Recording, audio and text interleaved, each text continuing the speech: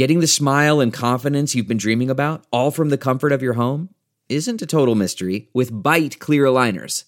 Just don't be surprised if all your friends start asking, "What's your secret?" Begin by ordering your at-home impression kit today for only $14.95. Byte clear aligners are doctor-directed and delivered to your door. Treatment costs thousands less than braces, plus they offer flexible financing, accept eligible insurance, and you can pay with your HSA FSA. Get 80% off your impression kit when you use code WONDERY at Byte.com. That's BYTE.com. Start your confidence journey today with Byte.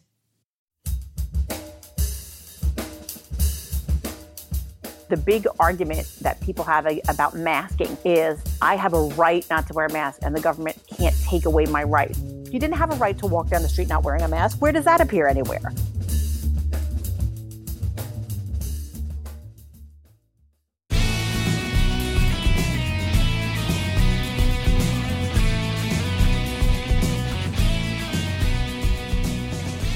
From Offscript Media, I am Matthew Zachary, and this is Out of Patience. Today, a frenetic bonus episode with my dear friend of 30 years, the always eclectic, impossibly talented, half-Greek, half-Italian, Spitfire, no BS unicorn that is Elura Nanos. As two fellow exasperated parents of young kids, we needed a COVID-19 venting session to outgas our egregious misgivings with the endless, ignominious malfeasance on the part of the school systems to figure out what the hell is actually going on. Prepare to nod your head, fellow parents with school-age children, for what you are about to hear is as unfiltered and unscripted as it gets. Just wait for the part when we talk about Zoom band and Zoom gym, and teachers wearing masks in the classrooms virtually with no kids in the classrooms. We also talk about if unicycles were banned in Minnesota, people would find a way to sneak them in from Wisconsin. But there's also a healthy serving of mask mandates, cultural biases, tribalism, and what's the use of science anyway? And a final nod to the fact that most Americans lack even the most basic understanding of what freedom actually means, and that the government is allowed to infringe on your liberty anytime it wants. Enjoy the show. Elura Nanos, one of my oldest friends in the recorded history of Staten Island chronology, dating back to the 1980s, joining me back again here. For those listening, Elura was on episode 2 of my show when I convened some high school friends to bitch about getting older. And she's joining us again. And I'm even older now. Yeah, we are. I mean, we're in COVID years. How much older are we now than we were in February? A million. Yeah. I'm literally a million now. It's a million years old. It's not like Paleozoic, Mesozoic, COVIDzoic. Yes.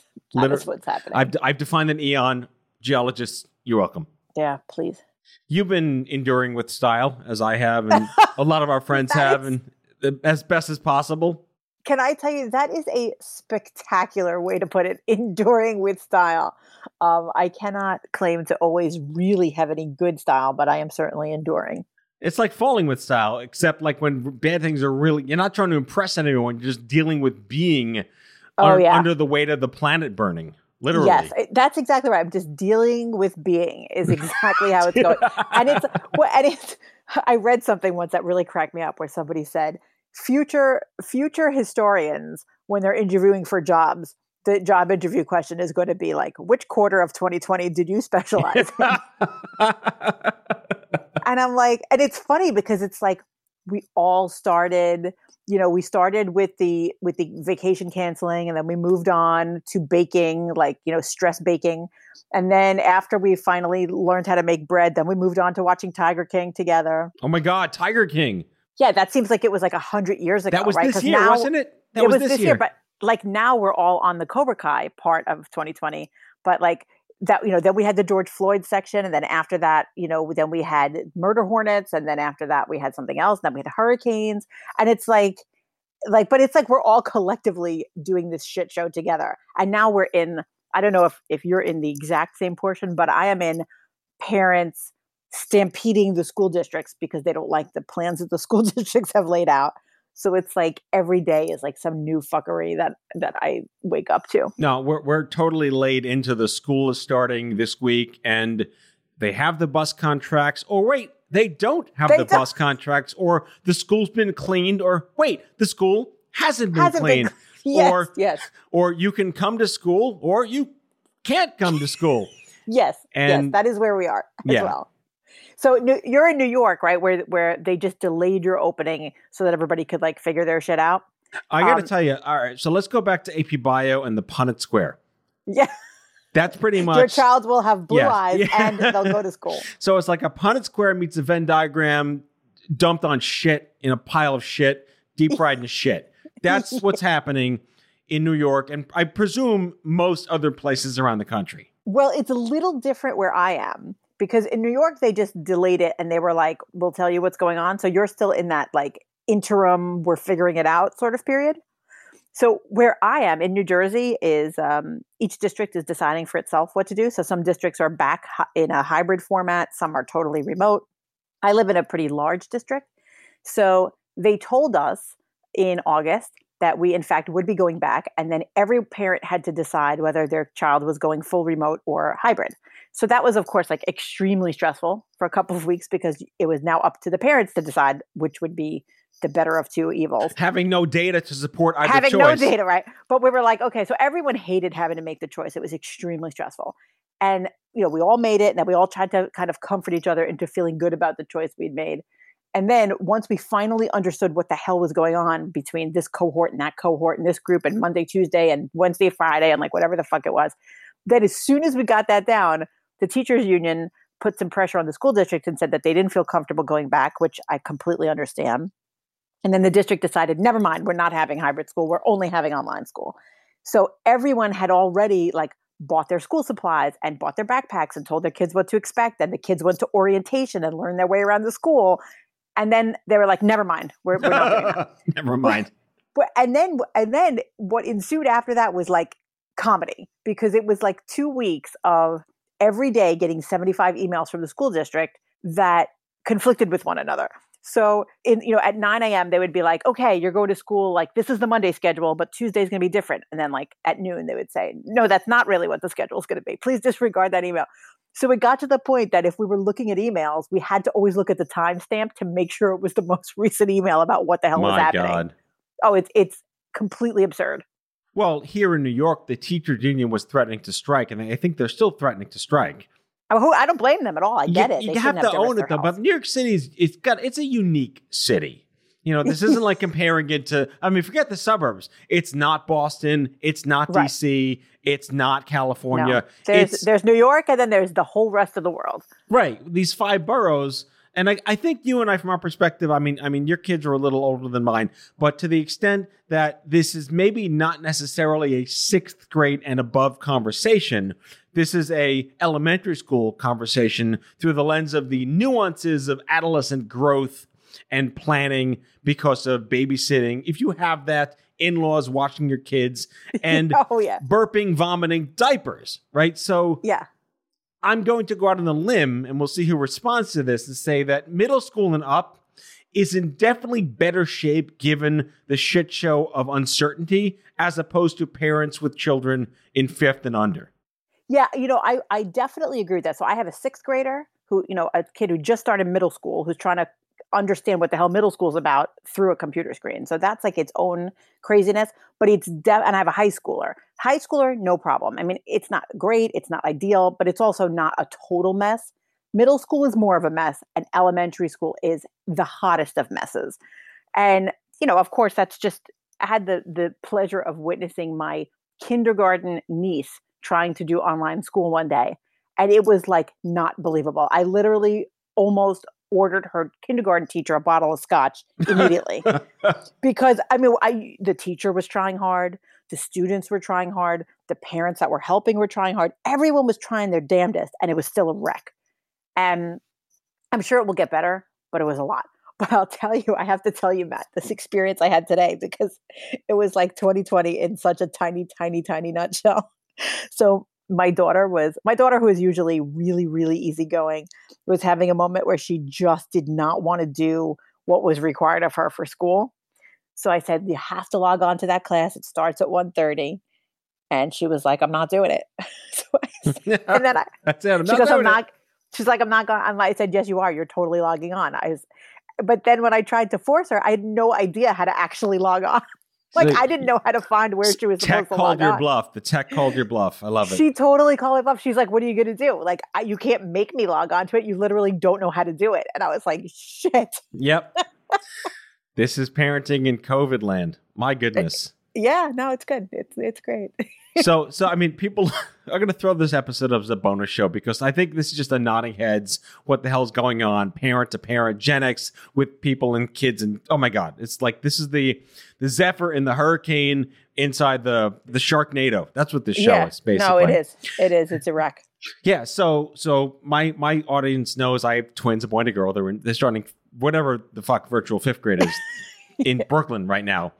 And you know, they offered the parents in our district the same thing. It was you're home for good with no chance to change your mind, or you're hybrid and we have no idea what days your kids are coming in. Right, oh, wait, right. we Good do. luck. Oh, wait, we don't. Good luck to you. No, right, good luck to you. Let me know how it turns out. Yeah, exactly. So just again, like I want the nodding heads because it's just so inane is they're home 4 days a week and then they go in every Friday. So at least we know Friday's the day. Which is the worst day if you're going to pick one day. Why would it be Friday and screw up your weekend? Because they hate everybody. That's why. It's conscious choice. Right. Matt, you are going to suffer the most by your kids going to school on Friday. So yes. Right. Shabbat shalom. Have a good one. Damn straight. So yeah. So we don't have to return our backpacks or our pens or our rulers. But then they just decided that, oh, by the way, every other week they're also going to go to school on Monday and or Tuesday. You're lying. It's not even the same schedule week to week. No, it's not. It's like what could go wrong? It's like Friday they're in, and then the next week it's like Monday and Friday they're in, and the next week it's Tuesday and Friday they're in. And can I tell you something? So I got so that's like ridiculous. My head hurts just thinking about it. I got an email from my kid's band teacher explaining the schedule. Like they're doing band. Like, I don't know, virtual band. And Zoom band? They're doing Zoom band. And the teacher sent out a schedule. Like if you're in band, it's this time. If you're in chorus, it's this time. If you're in orchestra, it's this other time. But the way the email was written was clearly not by someone who is familiar with how to write emails. Because they could not. Someone without opposable thumbs, basically. I like, when I tell you, I legitimately had to read the email 20 times to understand what it was saying.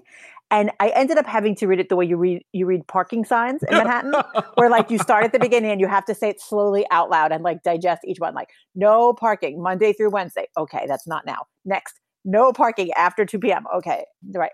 Like that's literally the way I had to read this. I can't imagine you being able to even digest that, to say the least. But how does Zoom band work? Yeah, I don't know. We'll see. I mean, right now it's just a promise that Zoom band will be working. From what I know, I'm the president of a symphony orchestra, and from what I know, because hashtag Illyrinanos. Yeah, that's been its own shit show also. Because although it seems very clever online to do these Zoom performances, it's not as easy as it looks. It requires a lot of sound engineering, and Zoom operates on a little bit of a delay, so you really can't play music that way. It's a lot. It's a lot. Is there like Zoom Gym or something? Oh my God. Have your kids done Zoom Gym yet? Because it is funny. No, they're virtual school, just for the record. So we're taping this on, what the hell is today? We're taping this on Monday, 14th. September 14th. I'm going to throw this up on probably Wednesday or Friday this week as a bonus. But their virtual school starts this Wednesday. And we don't even know what their schedule is yet, given that it's all virtual this week. They're not going in this Friday, although they go in every Friday except this Friday.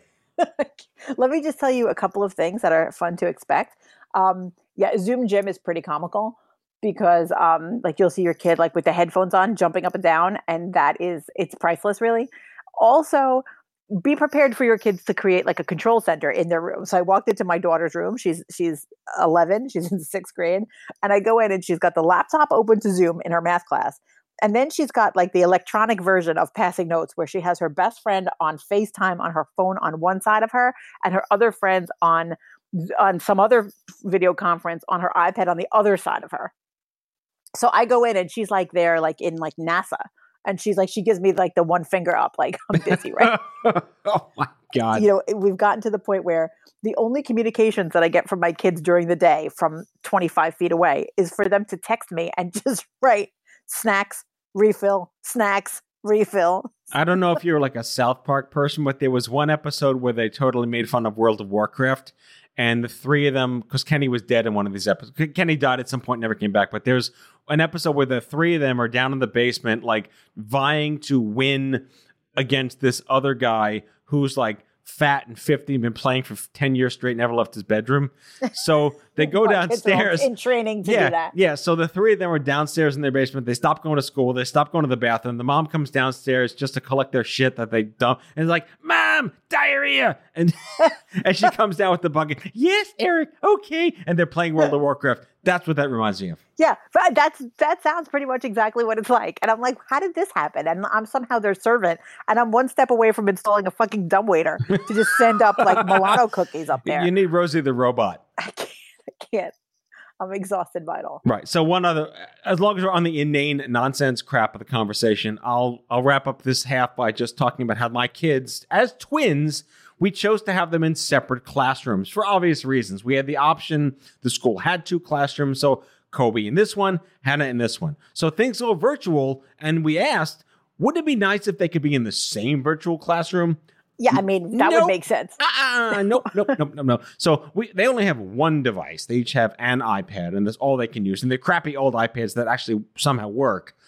So, do you have to use your own devices in your school district? Yes. I mean, they will ship you a Chromebook if you ask. I don't know how all of a sudden they cry poverty for years. And then, oh, look, 1 million Chromebooks free for everyone. How did this happen? They handed out Chromebooks in my, I live in like, typical suburban neighborhood. So they had apparently unlimited Chromebooks, and they now also have unlimited school lunches.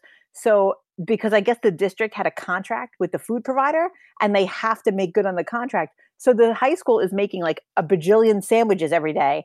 And the school district is emailing us like, hey, can you please come pick up a meatball sub for your kids? Because we have all these like extra sandwiches and we got to use them up.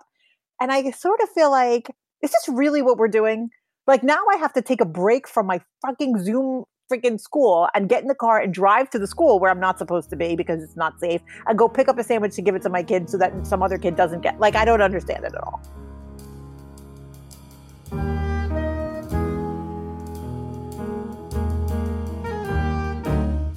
Back with our guest after the break.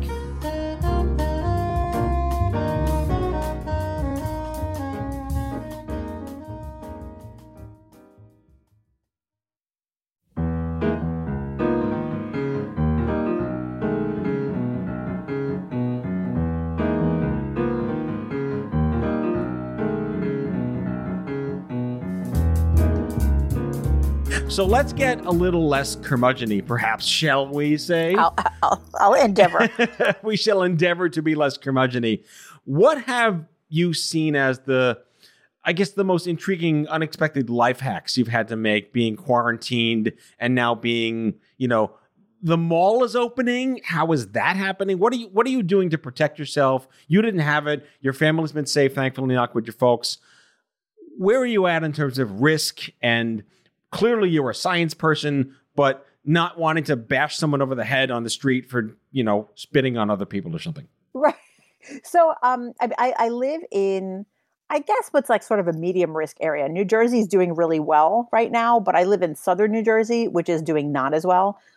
However, my immediate community is very, very safe. And in terms of their practices, and very sort of conservative in terms of how they're approaching the virus, liberal politically, conservative in the way that they live right now with the virus.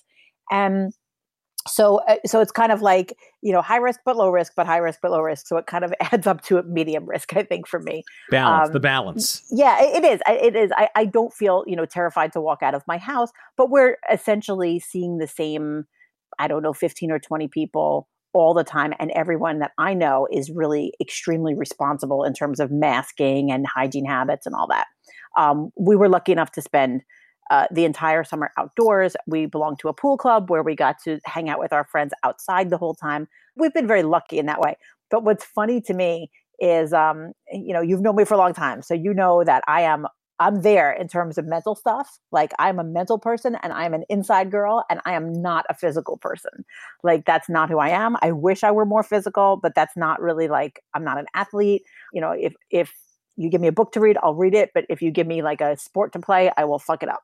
So one of the fun things about quarantine for me is that there were times that I just had to get out of my house to be sane, especially in the spring when people were really afraid. So I was like, there's literally nothing I can do. So I can go for a walk. That's the only thing I'm allowed to do. So I did it. And I ended up eventually walking with friends because it was sort of the only okay social activity to do because we stood far apart and we walked outside. And it turned into this kind of walking club that we have where we now walk 10 miles every weekend. And it turned into more. We started really working out a lot together because, again, it was something we could do outside. We started avidly kayaking a couple times a week. So that's been really fun. And it's like, oh, I'm outdoorsy now. Look at that. When you started that sentence, I thought you were going to say you started walking and then you went up in like Bangor, Maine by the Atlantic, like Forrest Gump or something.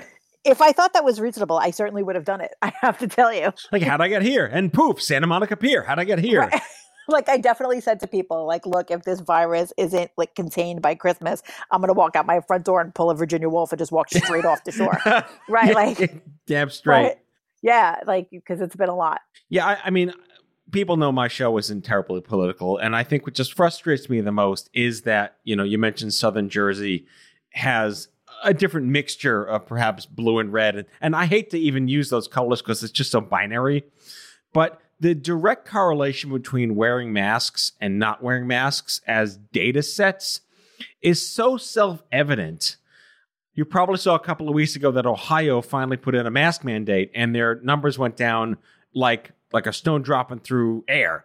And you got to think that that's got to be a good thing to have. But do you have any sense, because you wear lots of hats and even the attorney hat, which is the best hat you wear all the time, of what drives people's sort of cultural and decision biases the most? I think I'll tell you, I do a lot of legal political analysis and writing, and I'm something of a rabble rouser. But I'll tell you, but I'm really interested in what makes people make the kind of choices that they do. And it's sometimes with regard to politics, but sometimes with regard to just other things like masking. And in my mind, what I see is that people have such allegiance to their team that they will do anything for that team, whether or not it makes sense.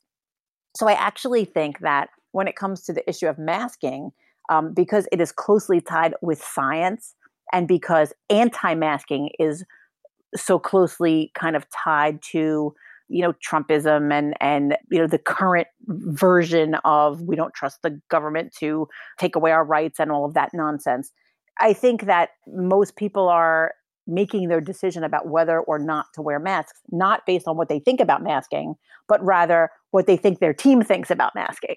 So it's just too tribal. I mean, is it too tribal? I don't know, because you know what? Like, I'm on team, I'm going to pay attention to science, and that seems to be working pretty well. I think that there are a lot of people that do things based on what common sense dictates and what, at some point we have to rely on experts. And if you're someone who trusts experts, credited experts, then you're going to do what they tell you. And if you're someone who thinks you always know better, then that's what you're going to do. And I don't know that there's a lot of thought on it on the real micro level. I think it's sort of like, well, everyone I respect is doing this, so I'm going to do that too. Versus everyone I respect is stamping their feet about this, so I'm going to do that too. So again, with your attorney, your job is to see both sides and present an argument that which you do better than anyone I know. And, if you had told me when I met you in like 9th grade, you're going to be an attorney, like, yep, you're going to be an attorney. You're 13 and you're going to be an attorney. Right? But God, that's so bad. it's just so fitting. Like, shout out to our friend Matt Marino, who's like, I'm going to be a lawyer. Like, you're going to be a lawyer too. Yep, like, we just knew it out of the bat. Your DNA is right there. You're baked. So, how do you create the framework for an argument in a situation where there's such a conscious disappreciation for data? Yeah. The thing is, I know which things not to try about, not to try to make an argument for or against. So like, for example, the big argument that people have about masking, for example, is, I have a right not to wear a mask and the government can't take away my rights. And it's not about data. Is that true? No, it's not true. Like, none of it's true. Like, so I kind of feel like, what the hell are you talking about? If the government can absolutely take away your right to do something or not to do something, but the legal rule is that depending on which right we're talking about, the government needs to have a good reason. And then the way that they've gone about interfering with your right has to be tailored to achieving whatever that reason is. So, by the way, you didn't have a right to wear a mask in the first place. So shut it. Or to not wear a mask. You didn't have a right to walk down the street not wearing a mask. Where does that appear anywhere? So people have this very convoluted idea of what freedom means. And it's largely influenced by their own fantasies of what they think it means and what they wish it meant. The laws in the Constitution and the Bill of Rights are things the government can't do, not things you can't do. Exactly. The framers of the Constitution were there to make sure that the government was not overly intrusive, meaning that you didn't get arrested for doing things like speaking out against the government. Like, no one ever thought that you were just allowed to do whatever you want in whatever way you want, whenever you felt like doing it, and consequences be damned. Because if that were really the case, then that would be called anarchy, and we wouldn't have any laws, and nothing would be illegal, and you could just do whatever the hell you want. And it's kind of like, when you're a kid and you would get into a fight and you would say, this is a free country. Like, there are some people that have never actually graduated from that understanding of what it means. All right, so let's break that down. Let's do a one-on-one, because I understand this, but I think when I explain it to myself in my head on the air with someone who understands it, it makes a little more sense to me. So, in general, let's say there was no COVID. You have a right to ride a unicycle anytime you want, as long as you don't do something stupid like on a highway, right? I mean, maybe, unless your state has made it illegal to ride a unicycle. All right, so for some reason, if there's a state where it is legal to ride a unicycle, which I would assume is most of the states, and you ride a unicycle, that's fine. At what point do you do something where riding that unicycle becomes illegal? Well, here's the thing, right? The way the analogy here, if you're using that analogy, like, hey, doesn't everybody have a right to ride a unicycle? Well, yeah, they do, unless there's a law against it. And then the question is, what if a state tried to make a law prohibiting riding a unicycle? Would the state be allowed to do that? And the answer to that is, yeah, they would, as long as that law is enforced equally among everybody. And if, Minnesota wanted to make it illegal to ride a unicycle, they could. And then if some individual really, really, really wanted to ride a unicycle and then started a lawsuit saying the Minnesota law is unconstitutional, they'd have to say, this law interferes with my liberty so much that it's unconstitutional. And then Minnesota would come back and say, well, actually, we had this really good reason for why we prohibited this. And, it's a safety issue and the law is narrowly tailored to achieve that safety issue. Therefore, the law stands. Therefore, the unicycle rider is shit out of luck. Right. And that's the same way that the masks go, right? Like, absent a law, sure, you're allowed to do it. Once they make a law, you can challenge that law. Maybe a court would decide in your favor. But until there's a successful challenge to the law, you got to obey it.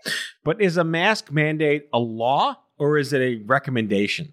Well, it depends, because like in New Jersey, I believe the mask mandate is via executive order, which has the force of law. I see. So it is enforceable, and yet who's going to police that? The mask mandate? Yeah. Well, I'll tell you what. Here's how it ends up becoming, like, this is how it becomes enforced. The teachers in my kid's school, I mean, if this is not completely over the top, I don't know what is. The teachers were teaching remotely via Zoom while wearing masks. So picture it. The math teacher is alone in the classroom. No one else is there. None of the kids are in school.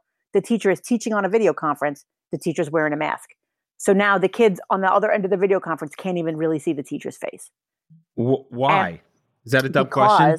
Right. And the answer is because they're working in a public building, and they're certainly not going to show a public employee working in a public building breaking the law.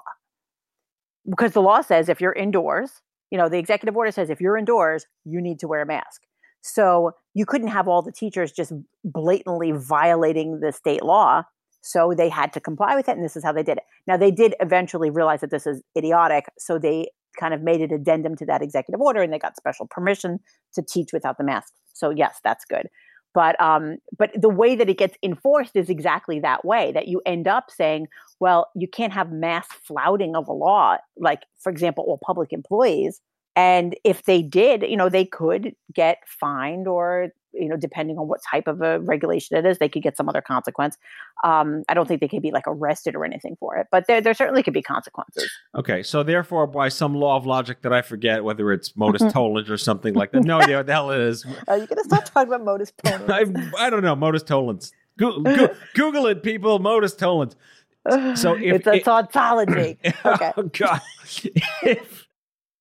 If there's a state executive order from a governor to wear masks, and then people complain, it's an infringement on my liberty to force me to wear a mask, they're right. It is an infringement on the liberty, and they have to follow the law.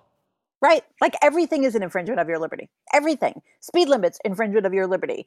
Contracting regulations, infringement of your liberty. Criminal law, infringement of your liberty. The government is allowed to infringe on your liberty. It's not unlimited. But there are legal rules for how those infringements have to be done. So, for example, if the governor made that same executive order that mandated those same wearing of masks, but they were doing it absent a pandemic, they were doing it just because they had stock in a mask manufacturer, that wouldn't fly. Whereas doing it in the context of a pandemic where, respiratory droplets have been deemed to spread it, yeah, then that makes sense. So it's, tailored to do what it's trying to accomplish. So the response to the people that say this infringes on my liberty, you say, damn right. Yeah. So is welcome to the world of law. Your liberty is not, your liberty is not unlimited. Good night. I don't know how to end the show now. Elura Nanos, attorney, kayaker, Tottenville High School graduate, piccoloist, orchestra, symphony person, disgruntled government can infringe on your life person. Is that good enough? Yeah, sure, that works. Thanks for coming on Out of Patience. Oh, thanks, Matt. See you soon.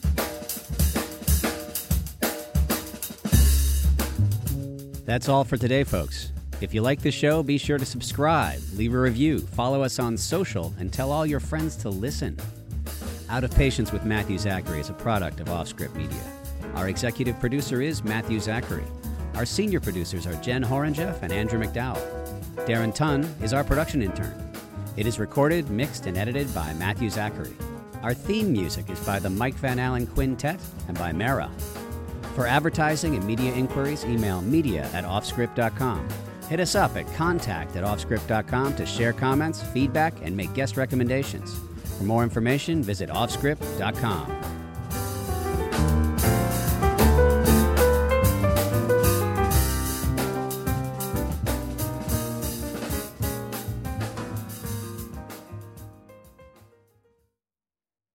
Look around. You can find cars like these on AutoTrader. New cars, used cars, electric cars, maybe even flying cars.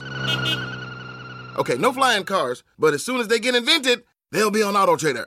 Just you wait. AutoTrader.